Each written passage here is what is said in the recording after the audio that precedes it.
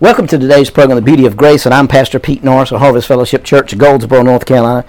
What a privilege it is and what a revelation it is to be able to share the Word of God with you. And I pray and I thank God for you today that you've listened to us for the last 4 days, and you're understanding what's coming out of your mouth and being careful what's coming out of your mouth. You say, well, Pastor, it doesn't matter what I say. Well, just keep saying what you're saying and see if it matters over a period of time. You know, I really understand that Jesus gave me authority to use His name. And that which I bind on earth is bound in heaven. And that which I loose on earth is loosed in heaven. Therefore, in the name of Jesus, Lord Jesus Christ, I bind the principalities and powers and the rulers of, and I render them harmless and ineffective against me in the name of Jesus. So we got to understand that we have power.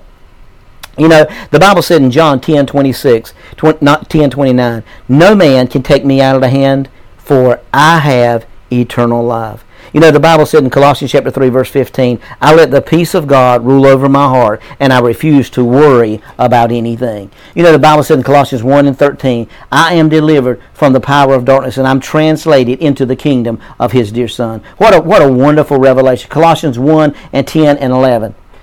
It says this, I am increasing in the knowledge of God. I am strengthened with all might according to His glorious power. You know, when you think about these things, I love Philippians 4 and 7 and 8. And quote these scriptures over yourself every day. It says this, the peace of God which passes all understanding keeps my heart and my mind through Christ Jesus. And the things which are good and pure and perfect and lovely and of good report, that's what I'm going to think on. What are you thinking on? You know, the Bible says, out of the abundance of the heart, the mouth speaks. So the words that flow out of your mouth, you say, well, I didn't mean to say them. Sure you did, because they were in your heart. You know, I love Proverbs 4 and 20 and 21 and 22.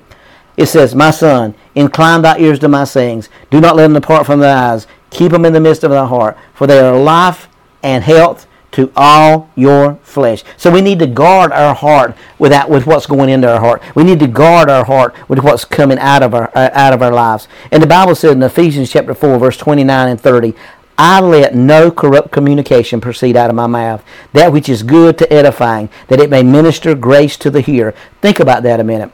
I grieve not the Holy Spirit of God, whereby I am sealed unto the day of redemption. Now, how do we grieve the Holy Spirit? You grieve the Holy Spirit by what you say out of your mouth. And that's the only way you can grieve the Holy Spirit. God's not mad at you. He's not uptight with you. He's passionately in love with you. God is on your side.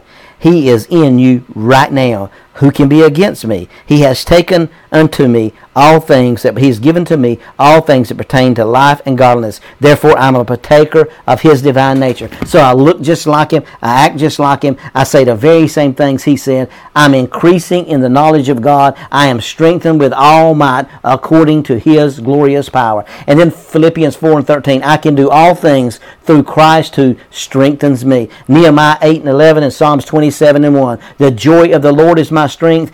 The Lord is the strength of my life. So He said, if you'll continue in my word, you'll know the truth, and the truth will make you free. See, you and I have the opportunity to be free because of that word. So the Bible tells us that if I continue in His word, that it's life. It gives life to me. John 6 and 63. You know, the flesh profits nothing, but the words that I speak unto you, they are spirit and they are life. So we got to understand that Jesus is the way, the truth, and the life. So the life that we're looking is in Christ. And as I begin to speak this word is full of life. I receive, according to the Word of God, I receive the spirit of wisdom and revelation and the knowledge of Him. The eyes of my understanding is being enlightened. And I'm not conformed to this world, but I am transformed by the renewing of my mind. My mind is renewed with the Word of God. You know, in 1 Corinthians 2 and 16, it says, you and I have the mind of Christ. Romans 8 and 1 says, there is no condemnation to those that are in Christ Jesus. And you know, as we think about that, the Bible says, be 12 and 1 says, be ye not conformed to this world, be ye transformed by the renewing of your mind.